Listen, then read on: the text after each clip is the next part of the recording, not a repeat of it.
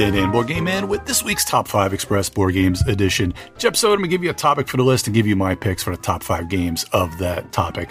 So as we start 2023, it's time for the top 5 games that I'm most looking forward to this year, and also kind of the Kickstarters that I'm looking to be delivered this year. So most of these games I probably mentioned on Munchkin Minute on Munchkin Land as far as games coming soon. So you'll probably be some familiar with most of these games, and probably maybe a couple that are a little bit of surprise, and then probably a lot of these Kickstarters that I'm looking forward to you probably have heard of before, and also mention kind of the ones that I was looking forward to from last year to see where they are now.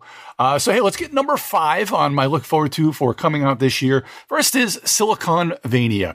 This is kind of a city planner in Transylvania. This is going to be put out by WizKids and JB Howell. JB Howell, good designer. He did Tidal Blades Banner Festival that was out last year. A real fun little kind of blind bidding game. And also he did Reavers of Midgard by Grey Fox Games, which I absolutely love. Kind of a real fun, kind of a dice chucker, but a good Euro game as well. So again, in Siliconvania, you're kind of doing some auction bidding with some tile placement in order to be a city planner in Transylvania.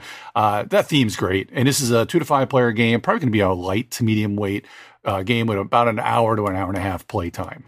Number 4 is Septima, another weird kind of a theme we've got here as well. This is by Mind Clash Games by Robin Hegedus. This is 1 to 4 players, plays about an hour to 2 hours. This is kind of a medium to, little medium weight to medium heavier weight game. This is based on kind of your Coven of Witches, and it's doing a lot of strategic Euro with some worker placement, simultaneous action selection with some hand management and some variable player powers. And you're kind of selecting your action, and depending on how many other people select the same action as you, that's going to kind of have different strengths and weaknesses to the different actions depending on how many people do that same action as you. So looks really good. I saw a few, I think Man vs. Meeple did a couple of different videos on this one, a couple nice previews of it as well. So that is Septima. Number 3, this is an interesting one. I haven't seen a whole lot about this one, but another light to medium weight Euro. This is Age of Comics: The Golden Years by Lyris Games and Giacomo Cimini and Sonia Goncalves. This is a pretty cool game where it's all about the comics market, the ebb and flow of the comics market. And you're trying to get, using worker placement and some drafting, you're trying to get your collections to get, higher and lower as far as, I guess it's a little bit of an economic thing there as well. Trying to publish comic books, getting some fans, being on the top of the charts and such, and using this in a Euro way. 1 to 4 players, about an hour, 2 hours. So a nice little, a nice weighty Euro there as well. That's Age of Comics: The Golden Years. My number 2 is one that I've kind of mentioned a lot, and I've also had this designer on the Geek All-Stars. We usually have him on every year, but we talked about this quite a bit at the beginning of last year. This is Empire's End. This is being put out by Brotherwise Game and the great designer John D. Clare. Absolutely love all John's work. He did Ready, Set, Bet that came out last year. He also did Cubitos and plenty of other great games. He's been putting out just an absolute ton of games the last few years, and they're all just, a little bit different themes involved and a little different weights. And of course, he did Space Base and Dead Reckoning and Mystic Veil with card crafting in a way. But what Empire's End is, it kind of takes kind of the no thanks thing where you're trying to bid on not getting certain cards or certain things that you'll have to, eventually you'll have to take them, but you're kind of bidding on, reverse bidding, where you'll start off with a civilization and then your civilization is going to be torn down throughout the course of the game. And you may not want it to be torn down at a certain time or certain cards. So you're going to be kind of bidding on not, or reverse bidding on not taking that card. But eventually you're going to have to take them, and different things will happen depending on how badly, which the different cards come and tearing down your civilization. You'll get other benefits throughout the game. Really cool. About an hour, one of these 1 hour wonders, 2 to 4 players. It'll probably be a light to medium weight kind of Euro. Again, it's kind of a civilization destruction game. So really, really looks very, very cool.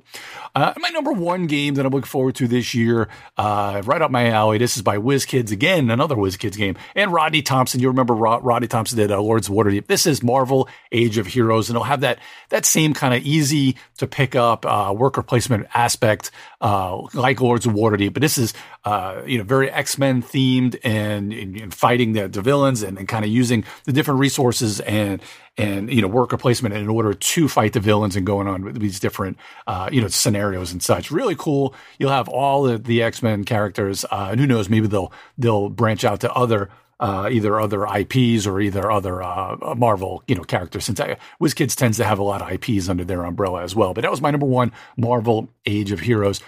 There's a few more, like one was The Elder Scrolls Betrayal of the Second Era. This is by Chip Theory Games, but I think this isn't going to actually make it out till 2024, so I didn't want to really put this one on my list, but a bunch of other great games that you'll hear about coming out. Manhattan Project War Machine, Andromeda's Edge, which I think will be also 2024. Heroes of Arcadia, which is a little bit oddball of a game, but it looks really cool.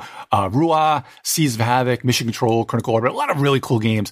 But Kickstarters that I've got coming in this year, I mentioned this one last year, Aridia, which is another kind of almost has that Gloomhaven, Frosthaven feel, very highly thematic, scenario fantasy type game. And I knew that I mentioned this one last year, but I know it'll be next year. Oathsworn is another one that I've got coming in this year from Kickstarter that it's kind of already been out, but I'm really looking forward to playing that one. Slay the Spire, the board game, will be delivering sometime this year. Motor City from Motor City Gameworks, a nice roll and write that'll be this year. And then a couple of kind of escape room type games that I kind of backed. They're still kind of good tabletop thematic games. Dimensions and Haunting in Apex. Oh, and of course, Terraforming Mars, the dice game, should be out sometime this year. So, and a couple of games, here's a little bit of a list from last year's games that I was looking forward to to come out in 2022. Slay the Spire, the board game, was one. So at the time, it had very little details, and I didn't really, I figured it was going to be kickstarting, so I knew it would get onto this year's list. And of course, it is on my looking forward to and Kickstarters that should be kind of coming out this year. Gutenberg and Batman Detective, the Batman Everybody Lies. Those were games that I was looking forward to for last year. I did get Gutenberg. I haven't played the Batman Everybody Lies game yet. Jurassic World, The Legacy of Isla Nublar. I'm glad I got that one last year. That delivered. Looking forward to haven't broken that out. It's kind of another legacy game. Really looking forward to that. Founders of Teotihuacan, which was one of my better games of last year. Kind of a replacement for the regular Teotihuacan, a little bit lighter and a little bit easier gameplay and a lot more fun, I think. Vivid Memories, which was another great game by Floodgate Games, an amazingly fun game, all about kind of collecting memories. And Divinus by Lucky Duck Games. I think that just went on to Kickstarter. I don't think it came out yet. So, and it's kind of just like Destinies in a way, but I'm really looking forward to when that one comes out. But again, my top 5 that I'm looking forward to this year. Number 5, Siliconvania. Number 4, Septima. Number 3, Age of Comics, The Golden Years. Number 2, Empire's End. And number 1, Marvel Age of Heroes. Thanks for joining me again this week on Top 5 Express Board Games Edition. If you have any questions or you want to tell me what you have as your top 5 games you're looking forward to this year, feel free to comment on this episode at majorspoilers.com or go to the site for tons of other great podcasts and content by Steve and the rest of Major Spoilers crew. And of course, go to the Discord channel where we always love to chat about tabletop games and the top 5 and the Munchkin Land, all the different things that we put out. We love to chat about that at the Discord channel.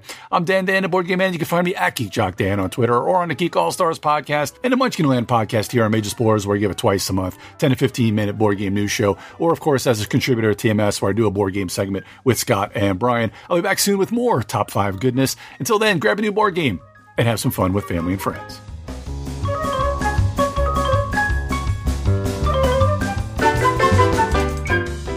This podcast is copyright 2023 by Major Spoilers Entertainment, LLC.